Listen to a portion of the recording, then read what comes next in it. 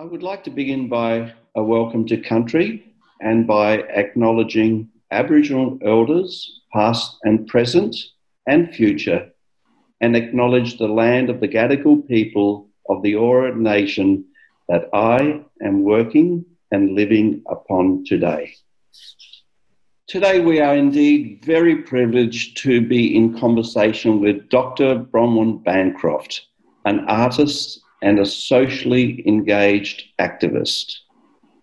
Bronwyn, you are a proud Bundjalung woman. You grew up in northern New South Wales in Tenterfield, and you are a custodian of the Bundjalung people, protecting their deep culture and their long history. You are a very successful artist with a long, impressive history of making art and exhibitions nationally and internationally. Your work is in major collections, including the Art Galleries of New South Wales, Western Australia, Queensland, and the National Gallery of Australia, as well as Parliament House, the Powerhouse Museum, and significant collections held by Flinders University, Sydney University, Queensland University of Technology, and the State Libraries of New South Wales and Victoria, as well as the New York Print Library, the Governor of Tokyo's collection, the Royal Collection of Sharjah, and the Centre for the Study of Political Geographies in the USA. And this is only a very, very tiny, small selection of what's indeed been is a very impressive list of significant institutions that have sought to collect your work. Bronwyn has expanded her art practice to include illustration for many books and has a long history of writing and illustrating children's books, the most recent being Coming Home to Country, which brings Indigenous stories to future generations and has also been translated into Chinese. Bronwyn is also a deeply committed social activist, engaging with the political frameworks of power that impact on her as an individual Aboriginal woman and on her Indigenous community. And she successfully blends her creativity, her art, and her social engagement into a cultural activism that influences and informs her as an Indigenous artist. So it is no surprise that she was a founding member of Bimali Aboriginal Artists Cooperative, and that her most recent accomplishments in completing her PhD at Sydney College of the Arts is entitled Passion, Power, Politics of Aboriginal Art, Does Inequality Exist for New South Wales Aboriginal Artists? And I think we certainly will have passion and a discussion on politics and power today in the art of Bronwyn Bancroft. Bronwyn, you have lived many lives into the extraordinary life that you have lived and are living still today. So let's go back to the beginning. Can you reflect upon growing up in colonial Australia, particularly about your experiences around the colonial frameworks that impacted on you as a young woman, your language group, and your culture? Thanks, Nick. That was a very lengthy introduction and sounds really weird when you hear it. But the accumulation of that stuff really, it doesn't interest me that much. I'm really glad that people acquire stuff, but it's not what I do my work for. I'd like to acknowledge the Awakwa people. I'm in my studio in Byron Bay, and I'd like to acknowledge the elders past, present, future of the land that I am working on. And to answer your question, well, I was born in Tenterfield, and my father's Aboriginal and my mother is Scottish and Polish. I was the last of 7 children, and growing up in a small country town was incredibly, on one side, it was fantastic because you were in nature, And on the other side, it was really constricting because you had all of the conservative values of a small country town and predominantly non-Aboriginal people. Like my father and Mr. Neville Binge were two of the Aboriginal men that moved into town. So that was almost unheard of, to have an Aboriginal person living in a house that they bought in town. So my Scottish grandfather let Dad borrow £150 to buy a house for his. Well, I turned up when they got the house, so that's 62 years ago, and it was met with quite a bit of resistance. But our family played sport, we were involved, and I got out of there at 17. I was determined to. I'd had a policeman pull me over at 15 with blaring lights, and I'd been told by an Aboriginal friend of mine, Raymond Giro, that he was out to get me, to rape me. So I was pulled over by a squad car with his lights flashing, and he got me off my bike, and he said, "I'm going to get you." And when you've got the threat of that and you're living in a small country town, I mean, I didn't do anything wrong. I was just a young girl. And to have that intimidation lets you know that you're on the frontier. So I quickly skedaddled out of there. I fell in love with my teacher at high school, and I had an affair with my teacher. And I left with him, and I married him, and I had 2 children with him.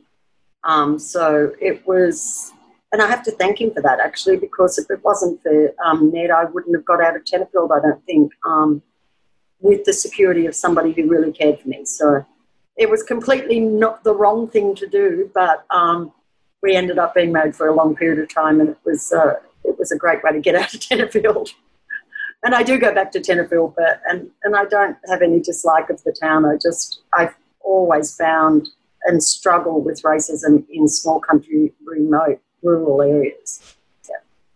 Did you go directly to enrolling in the Canberra School of Art? Well, luckily, when I first started high school, I was told that I had a 90 IQ because I was Aboriginal. I was in the lowest classes. And when my husband-to-be arrived with a cohort of very progressive thinkers from out of town, about 6 or 7 teachers came into our high school, and my husband-to-be said, "Oh, my God, that girl's really bright. Like, why is she in the bottom classes?" So I got elevated to the B classes, and then eventually I got into the A classes, and then I eventually, progressed to doing my high school certificate. I progressed to getting a early university entrance to the Canberra University, Australian National University, and also Armidale University. So I was going to get out of Tenterfield, but it was very much it was being elevated as a kid who was told that she was going to go nowhere to ending up being a kid that actually I did pretty well in my high school certificate. And I did apply for Alexander Mackie, but in the last 2 years of my art teaching, we only had 2 people that were doing advanced or first level art, and so we didn't have a teacher. So we had to work with the correspondence school in King's Cross and do a couple of designs. So I did apply for Alexander Mackie, but I was told I was not good enough, which is probably the case even today. COFA, I think it's become. And I did get into the Canberra School of Art. So I was super excited about that, but it's a long way from home. So I pulled up stakes and moved there. It's 500 miles from Tenterfield, and it was quite an abrupt start to a new life. And how did you realise that you wanted to be an artist? What were the things that sort of like inside you that were wanting to pursue a career as an artist, and what did being an artist mean for you at that time? I think it sounds weird, but my mother was very determined that we all went to Sunday school, to make sure that we had manners, clean up our act, be polite, believe in God. So that kind of religious stuff was supplanted in my life. And it was very funny because I had a very low self-esteem, and from incidents that occurred to me when I was a small child, which I won't go into. But what I did was I had a fantastic Sunday school teacher who was an artist. Her name was B. Morton, and she took an interest in me. And she got me to start drawing everyday objects and everything. So for me, art has always been a passport to self-esteem. It's always been a way of rewarding myself creatively and making myself feel better, making my family's history come to light, making the history of the struggles of people in my family predominantly the major focus of my art career. So I think probably at the age of 14 to 15, I kind of realised. I also used to submit stuff to the Tenterville show, and you'd get $2 for first and $1 for second, and I used to clean up. So I'd make like $12, and I was like, yeah, you get $12. Like, so that kind of piqued my interest, and I was like, I should have put that in my introduction as well. well, it's a big thing when you're like 15 and you're getting $12 in one go, and like our family were very, just we had a veggie garden and not a lot else, and 7 kids, and money was sparse. I mean, yeah. And back then, was the art, even though it was very early, was it reflecting Aboriginal perspectives, Aboriginal issues, your own culture, your own language group, the things that were in your environment that you were engaging with? I think no.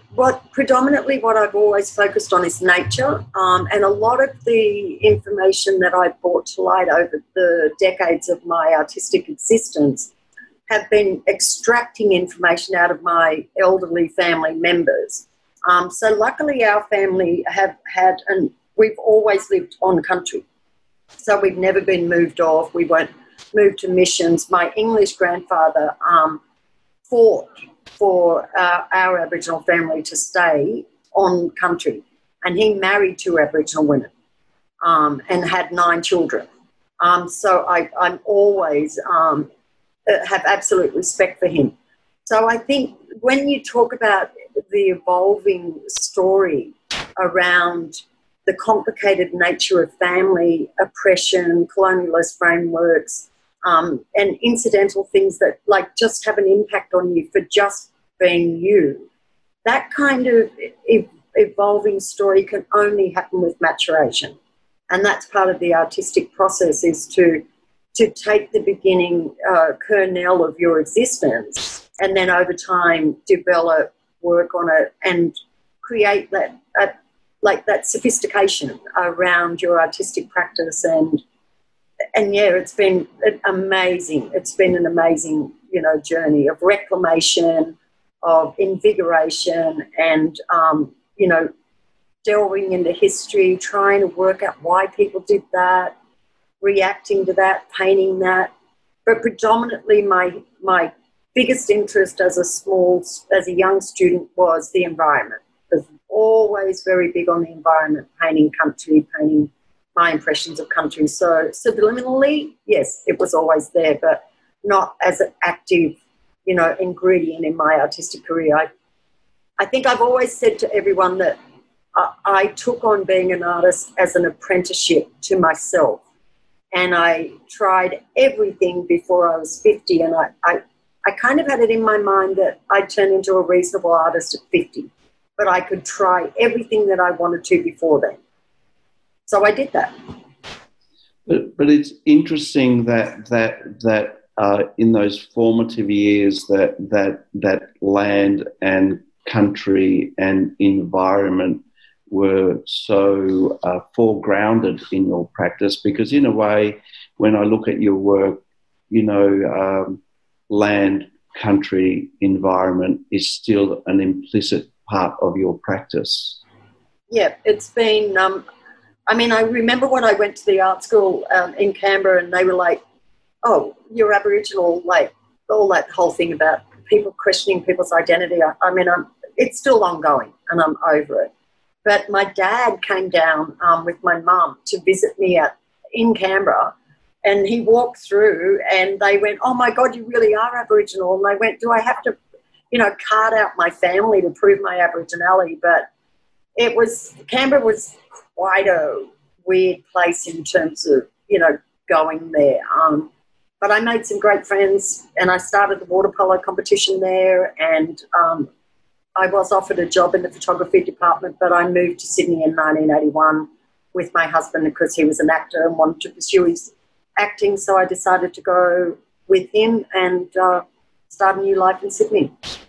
Well, that's a good jumping point into Sydney, because you came to Sydney in 81, as you just mentioned, and can you talk a little bit about this critical period of your development? Because contrary to Canberra, Sydney was sort of like a milieu of new ideas and political and social engagement, and there was certainly sort of a distinct feeling of a new history being developed for Aboriginal people, particularly in the urban environment, and it was an intense, politically and culturally active environment. How did this environment shape your thinking and inform your art practice? Oh, it's like a time warp, isn't it? It's like what we're currently living in. I think, look, I didn't know anyone. I knew absolutely no one in Sydney, and it was huge. So I found it, like, you've got to remember I was 17 when I left high school, so I was like 22, and a very naive girl. I actually classify myself as a girl. So when I got to Sydney, I didn't know anyone, but I managed to do some waitressing, and I got to know at Noonan's tea and coffee cafe in the Strand Arcade. So that gave me some independent money because I've always earned my own money. I've been working since I was 12. And I didn't want my husband to be my keeper, which he wasn't anyway. But I was always independent in terms of the way that I wanted to structure my life. So the only way that I knew to meet people was to get a job. Then I did apply to Alexander Mackie to do a master's, but to be quite honest, they had the photography studios down in the rocks at that stage, and it was all pretty crummy. And so I pulled out of that. And then I started running restaurants. And so I did cooking for about 3 or 4 years. And painting all the time and doing photography, because photography was my major. But I stopped doing photography because I found that the fluids that I had to put down the drain, it just frightened me, so I couldn't cause the environmental damage. So I stopped my photography, and I'd always been painting all the way through and creating. And then I kind of decided, well, it was 1987 when I joined Bamali in that first 10. But in 1985, I started my shop, Designer Aboriginals, and it was kind of curious because my husband came back and we probably weren't going so great. And I just had a baby. He was 6 weeks old. His name is Jack. And my husband walked in and went, "Oh, I just got a lead role in a movie." And I went, "That's great." I said, "I've just been up the street and taken the lease on a shop." And the baby was 6 weeks old. So I used to put the baby in the window of my shop and sew and make garments. And I started with $3,000 in a bank card. So no government assistance. I just did it off my own bat, and it lasted for 5 years, and I completed that in 1991. And I left the shop because my marriage had dissolved. So basically I started, I moved to being a full-time painter with 2 children in 1991.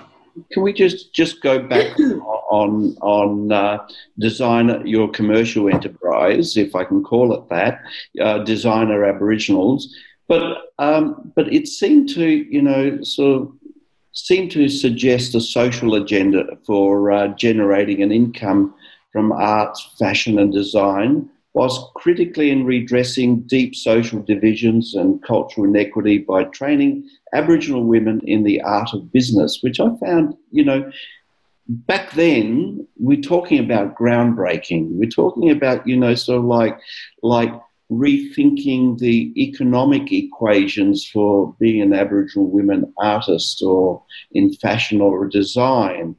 And to develop an art business and encourage the providing of commercial opportunities for women artists and designers. It was an extraordinary and inspiring initiative of self-determination within your community. Yeah, I think, look, it was something that I always wanted to do. I've always been a person that's been a mentor to other people where I can. If I've got skills, I like to help, assist, and to create a greater understanding about what we're here for. The shop, I'm really unsure about how many young women went through there, maybe. And this was helped by Elsa Dixon, who was an elder, who helped me with some employment packages so that the girls could be subsidised to work in my shop. And they learnt how to deal with the public. We painted all of our earrings. We hand silk screened out the back. It made absolutely no money, but because I threw everything back into it.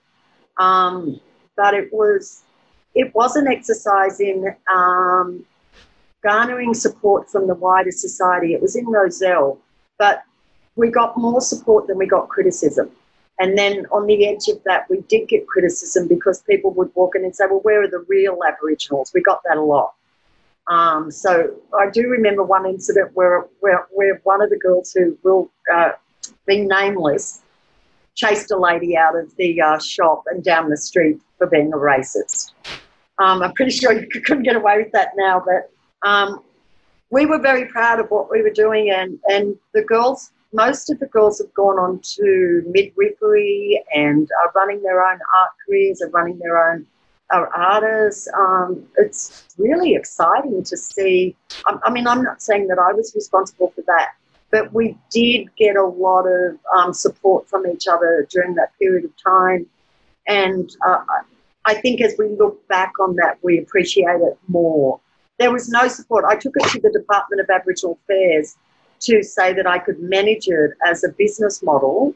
And the gentleman that I was showing the portfolio to made some comments about the girls, which were of a sexual nature, and so I picked up the portfolio and walked out. So it could have become a training institute under my management for a year, but after that I decided that I didn't want to have anything to do with any government, and I thought obviously that was anything derogatory towards women, and I'm out of the room.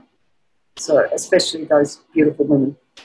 So during this period, would you describe yourself as sort of like a feminist, or you're how did you engage with the feminist movement that was around at that time?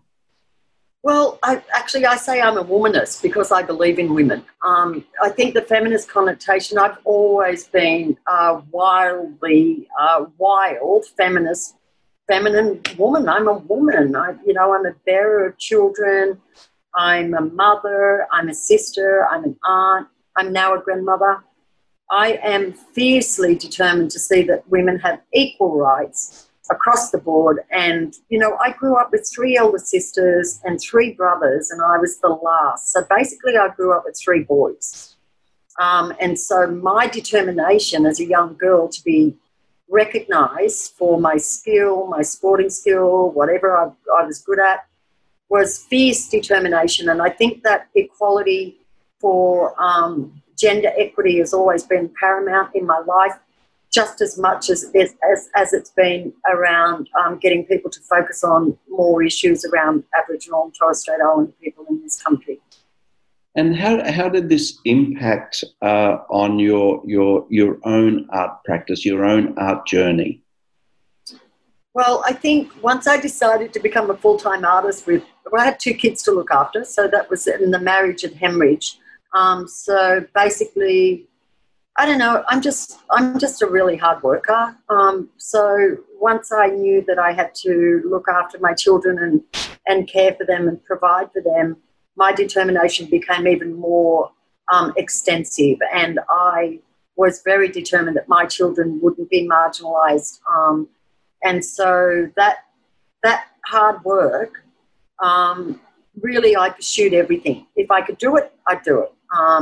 And I was lucky to get a break with Chenny Coventry from Coventry Gallery, who, so funny because I only had a couple of paintings in a cardboard box, and I went to his very fancy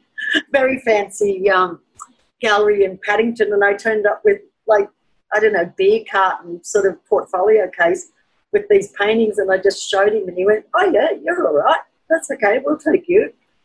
So that was kind of cool. And around 87, of course, Bramali started, and so in Chippendale we were at 18 Mars Street. So that was exciting, progressive, political, and hard work because, like, basically, you know, we had to do everything ourselves. So yeah, it was intense. Yeah, I can't say that I was in a fantastic place personally, but the work was flourishing because I had to support my children through my art. Before we talk about Bumali, because that's such an intrinsically significant moment, not only in your life but also in the contemporary history of Aboriginal urban art in Australia.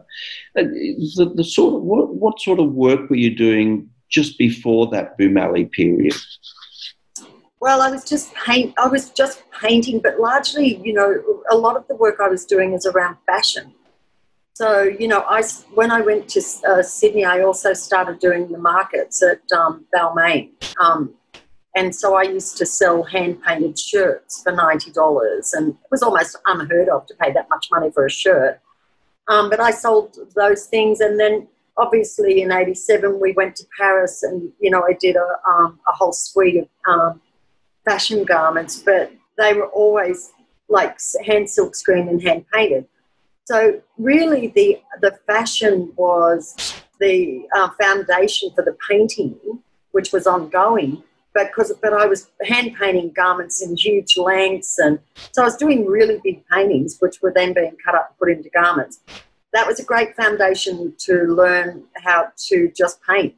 And as I've said previously, a lot of people like to lock you into a style that they like, and I refused to do that, and I'd still, like, until I was 50 and I found the confidence in my line and what I wanted to use as my storytelling element, I ignored everyone, and they're like, "Oh, we liked your old work," and I'm like, "Well, you're not doing it," you know. And I always think that's a trap for young artists because suddenly they just do the same thing, and, you know, they do it for 2 decades, and then they don't know how to do anything else because they're painting for the market. I never wanted to really paint for a market. I just wanted to paint for myself. And the market evolved around you, so it's the other way round. Yeah, I think that's true. I mean, I often say to people, you only have to live long enough as an artist to have success if you're a hard worker. Because I don't come from any point of privilege ever. I mean, I left Tenterfield with nothing. I think I had $20 in the bank. So I've never been a person that had any kind of privilege whatsoever. Never knew anyone, never had any money. So that has been, you know, an incremental part of my journey has been the determination really to protect my family. And that is probably the greatest impetus for me doing any of what I've done, is to protect, look after, cherish and respect my family. You know, and that's for me, that's reflected, that level of humanism that's reflected in your work in relation to community and your concerns for country. But, you mentioned Bumali. By 87, you're what was already beginning as an extraordinary journey progressed with another within an extraordinary milieu of artists and activists, such as the extraordinary Michael Riley, Fiona Foley, Euphemia Bostock, Avril McQueen, Brenda Croft, Tracy Moffat, that led to and others that led to the development of Bumali Aboriginal Artists Cooperative. They're all from different nations and language groups, a diverse group with a clear intent of redressing the discrimination against Aboriginal artists and to create a visible presence of critically engaged art to create change in recognition of Aboriginal artists and the clearly political objective of social inequity. And particularly from the perspective of urban artists, as distinct from traditional artists. Can you talk about this extraordinary time of prevailing optimism, that sense of the wind of political change that was so urgent at that time? Well, the other people, Jeffrey Samuels, Arone Raymond Meeks, Avril Quayle, Fernanda Martins, I think that gets the full cohort of 10, Brenda Elcroft. Michael Riley really was the person who was motivating all of us.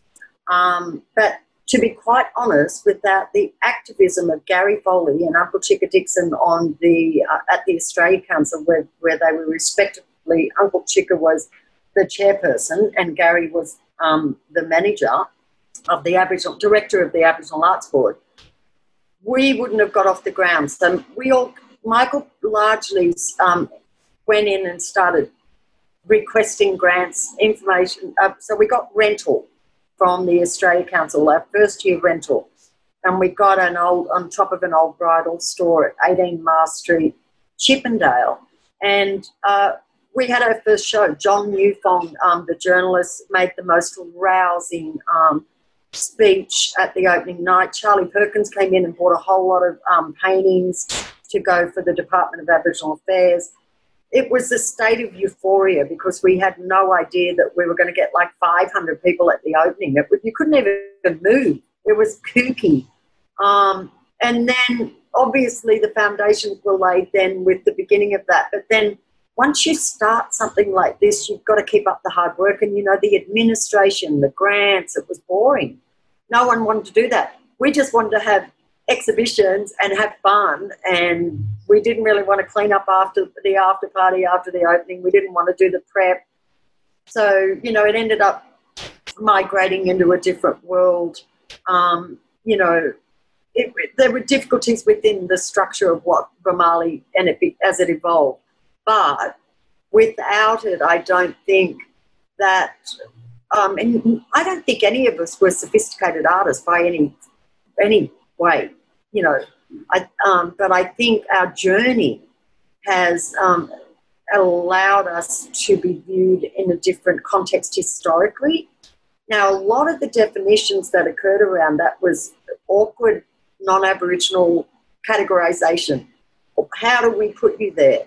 As far as I'm concerned, I'm a traditional Bundjalung artist, so this is my tradition is in my country.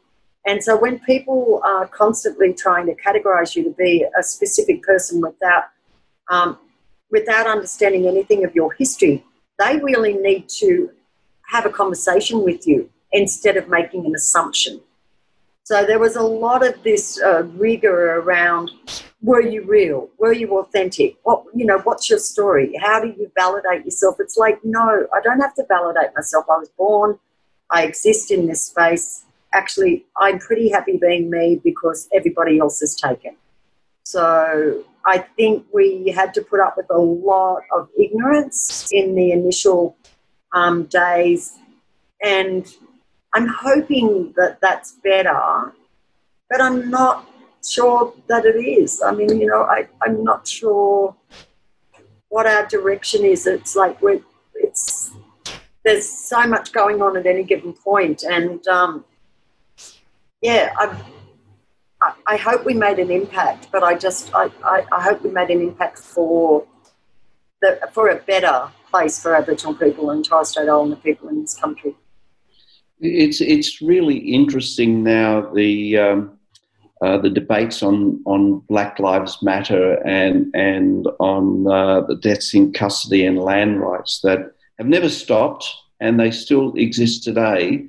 But at that time, I remember, going to Boomali and remember, sort of clearly, sort of the demand for change was so ever present. It was in your face. And it sort of struck me at that time that I was witnessing not only this politically charged environment, but also the development of a contemporary urban Aboriginal art practice. Yeah, I think, look, definitively some of the artists have been, I think existing as a state of political, being. Like, as an Aboriginal person, you are political, no matter what. There is this pursuit around politicising of your artwork to, uplift and highlight disadvantage. Some people do it, some artists do it, some don't. So, for instance, I think of Euphemia Bostock, and she navigates her artistic practice by thinking about the memories that were made with her old people, and she's fishing or walking on the beach. She doesn't want to do angry, I hate white people art. So, that there's a distinction around, I don't think anyone should be forced to create art to highlight a social injustice. We can, and people do, but at the end of the day, what's it going to do to get your work collected in a major museum if we've still got people dying in custody? I'm interested in real change. I'm interested in societal change that reflects equality throughout the whole of society. I'm interested in engaging with people to make sure that there's a mutual admiration for each other's cultures. And I'll probably die trying, but that's the pursuit that I take. Which is it's really interesting, because that brings us to your other career, if I could call it that. You've got this wonderful art practice and your engagement with Boomali, which you still are so heavily involved with, and I tips my hat to you. That's an extraordinary commitment that you've made, that in relation to Boomali. But this other parallel career that or I won't call it a career, life. You were so heavily involved in advocating for Aboriginal rights, for artists' rights, for women's rights, and that led you to be acknowledged and invited to the board of the National Gallery under Brian Kennedy. It also sort of brought you to the chair of the New South Aboriginal Visual Arts Committee.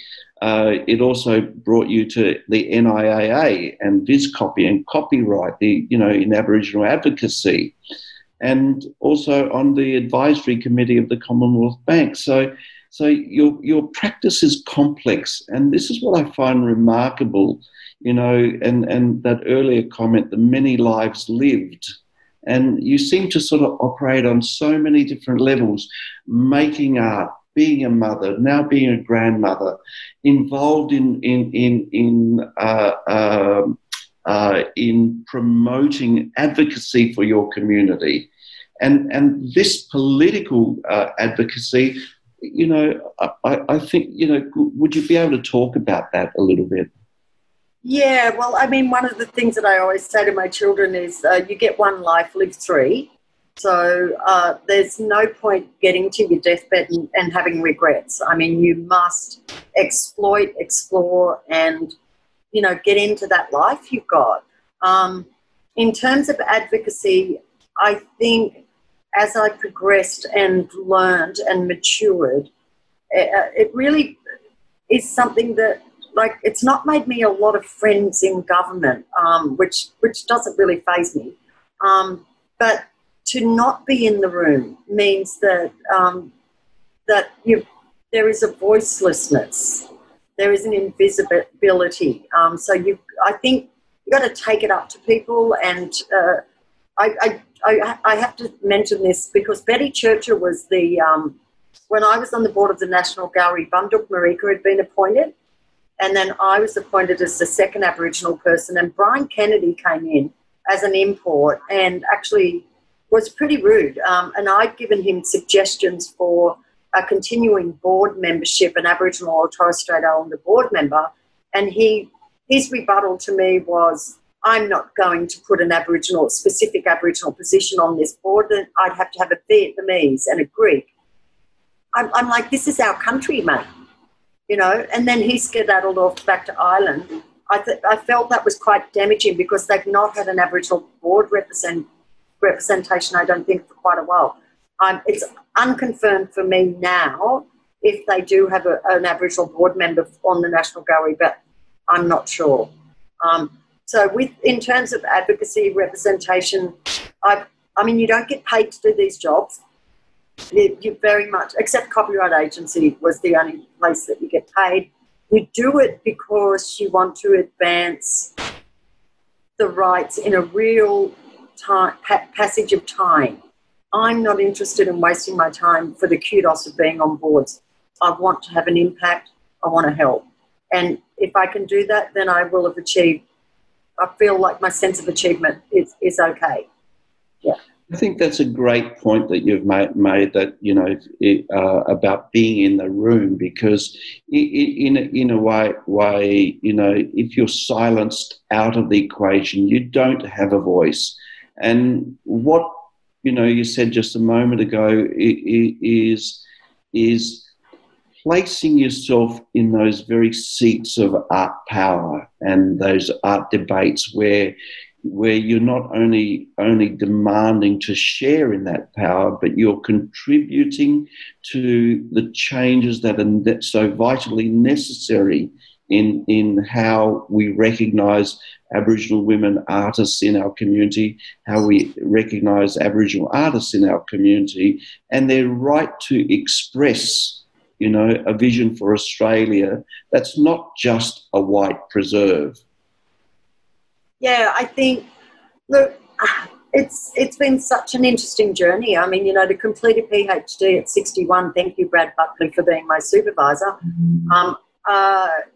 it's a passage of time like, to actually get that actually finished, because I started with Rhonda Craven at Western Sydney, but then Western Sydney moved to the Catholic University, and then I couldn't complete it at the Catholic University because at the same time that they transitioned her department where I was studying, there was a lot of political stuff around the priests hurting children, and I just couldn't bring myself to be involved with anything Catholic. And so luckily I was able to transfer to SCA and complete the PhD, which, you know, it's 61's not bad to notch up your fourth degree, you know, and you start studying at 17. And, you know, I never had enough time to really study. I just squeezed it in.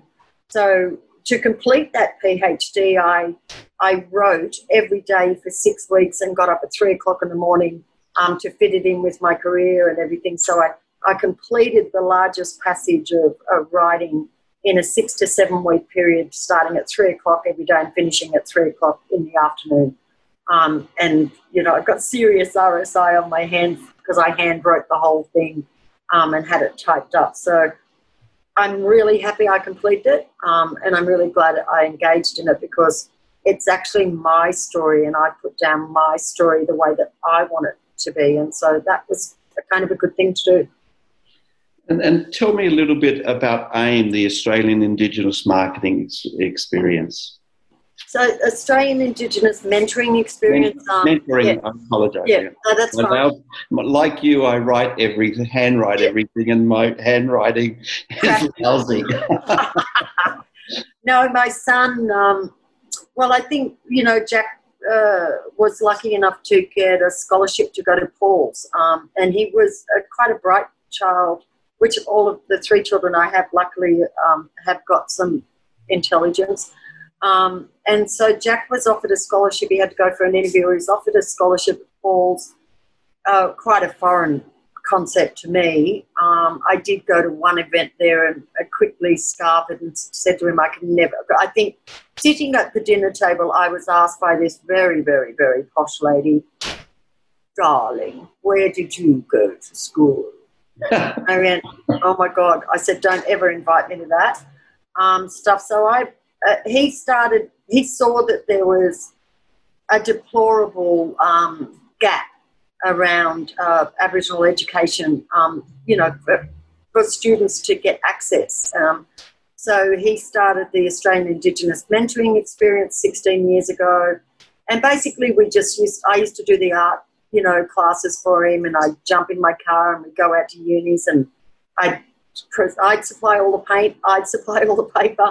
So we did that for a couple of years, and then eventually Governor Murray Bashir, she gave him a space at Sydney University, and now we're kind of launching, especially in this COVID period, to a thing called Imagination TV, and actually developing a University of Imagination.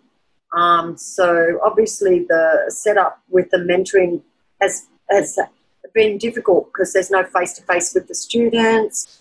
So they've actually, and I hate this word, but I'm going to use it, they pivoted and they created a new world for people to look forward to that is in the digital space, but it's about inspiring people to use their imagination.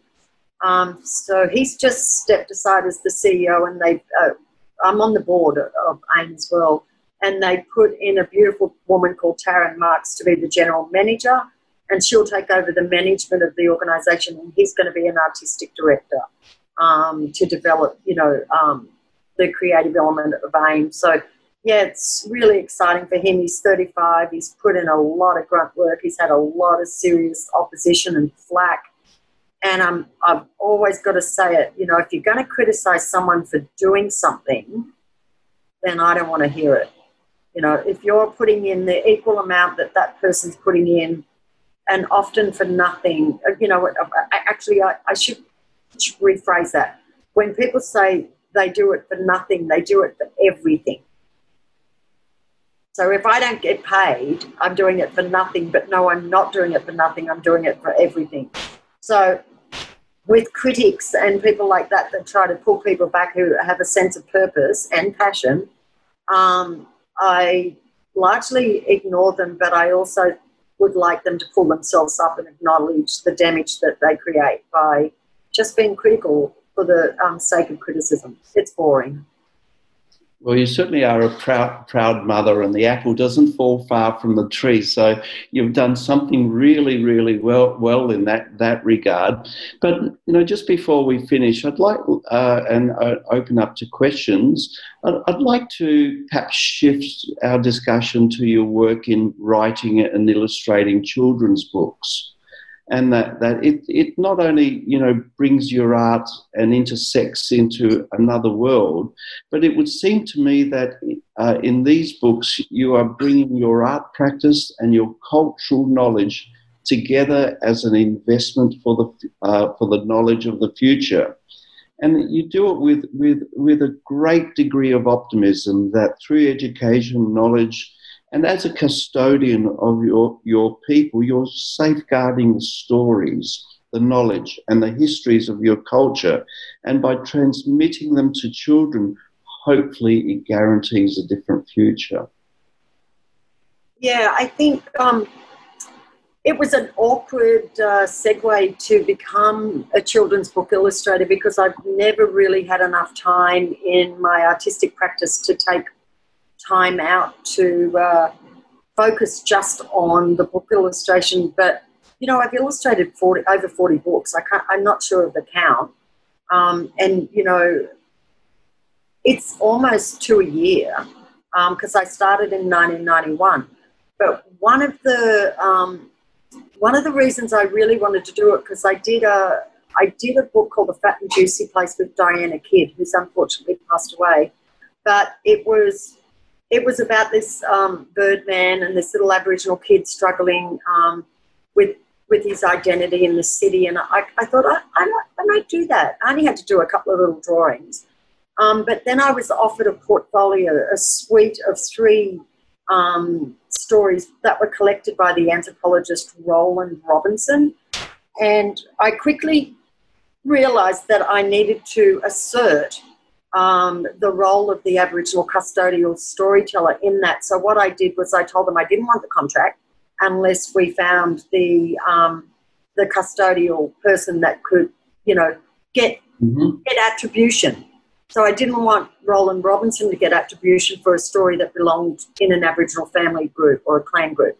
So when I told them that, and it was quite a big contract, when I told them I didn't want the contract until we sourced and got permission, then that was my first baptism of fire around book illustrating. And, to be quite honest, I'm always honest, but the children's books have given me an interface and have actually allowed me personally to make inroads into young people's psyches, to give them the opportunity to get away from red gum boots and red umbrellas, because we very much supplanted the English book illustration style in Australia. And, I would like to see many more Aboriginal people undertaking to illustrate and write their own stories to fill in the deficit. Because you've got to remember that my father wasn't allowed to go to school. That's only one generation ago. But he could go to war and he could risk his life as a non-citizen of this country, and he could become a corporal with no education, and he could live with the idea that somehow he was not very good. So that's one generation away. And I think when you're thinking about getting in all of the books that have been developed and the young people in Australia and internationally that get to read them and enjoy the artwork, it's such a reward for me. It's become such a reward. And now, if I'm lucky, the State Library has become the repository for my whole books that I create. So in years to come, children will be able to go in there and see the whole of the book that I've illustrated, which I'm really glad that I've decided to work with them and make them, the repository for my book illustrations. And hopefully they'll be integrated into our education systems and networks, because if we are to change the society and invest in the future, then we've really got to start rethinking and reimagining the whole education system. And in saying that, you're indefatigable, Bronwyn. You are extraordinary. You are, because I'm very conscious of the time. We've only got a few minutes left for some questions. Okay, am I talking? Yes, you are. Tenterville wasn't your only place. There was Linesville, which you have remembered. I too stayed with Auntie Dulcie. Can you speak to the magic of that place? Well, Linesville is our traditional area, and we've always gone back there. Even though we lived in Tenterville, it was always school holidays. I actually bought my uncle's property off him many, many years ago as a struggling artist, and I went and lived there for a year. The place is really the cornerstone of all of my work. Yes, so Tenterville was my original place of birth, but Linesville is where my heart is. And my Auntie Dulcie was an amazing woman. They ran the post office, and where my place is now is right next to where my grandmother and grandfather first set up. So extraordinary history, and you're very true. I mean, you're absolutely spot on. And it's very spiritual, beautiful, and I was there for a smoking ceremony early this year. So, yeah, extraordinary place, and it is magical. Actually, my uncle, Pat, who died at 94 in 2015, he used to say it was a secret place, and I agree with him. The other question we have is that in the 80s, Sydney was characterised by an explosion in contemporary art and contemporary music. Well, where did you hang out, and who were you listening to in that creative, fertile period? Oh God, I used to love all of them. Like, I grew up with 3 older sisters who loved like all of those rock and roll people. I was doing live show. I was going to live rock and roll things at the Unity. You know, that have full brass bands, jazz bands. I just follow around and go and have a bop. And there were a lot of Aboriginal, well, not a lot of Aboriginal bands, but there were a lot of people starting to emerge in that time. But I had 2 kids, and 32 years ago I was setting out. So with my daughter, my second child, and just basically I didn't have a lot of time creatively, but I just like all music. I'm terribly, these days I listen to a lot of soul music and loamy music for massage and when I'm in my studio. So I like a more peaceful musical, ambience. But I pretty well love musicians who create. So except for heavy metal, I reckon that's the only one I can't go for, but pretty well I admire all the artists that do the creating, so I'm pretty open to all music. And we have another question about inspiration. You talked earlier about the importance of land and country and environment. Can you talk how, at the point where you understand and appreciate land and country and so on, how does that translate into your artwork? Well, I think obviously you have to know who you are, where you come from, why you're here, and what your purpose is. And then after that, your inspiration is endless. I mean, I have multiple ongoing projects happening at any given point, and if I don't have projects going on, I make them up. So I like to be busy, and I work every day. But I also foster nice walking in the, on the beach and working in the gardens, and yeah. Bronwyn, thank you so much for letting us into your life. Thank you so much for sharing so generously and so intimately about the many lives that you've lived. And that I find it so encouraging that you are still practicing, you're still making change, you're still contributing, and that makes life worth living. Thanks for listening to the Sydney Ideas podcast. For more information, head to sydney.edu.au/Sydney-ideas. It's where you'll find the transcript for this podcast and our contact details if you'd like to get in touch with a question or feedback. If you haven't already, subscribe to our podcast so you never miss a new episode. Search for Sydney Ideas on Apple Podcasts or SoundCloud. Finally, we want to acknowledge that this podcast was made in Sydney, which sits on the land of the Gadigal people of the Eora Nation. It is upon their ancestral lands that the University of Sydney is built.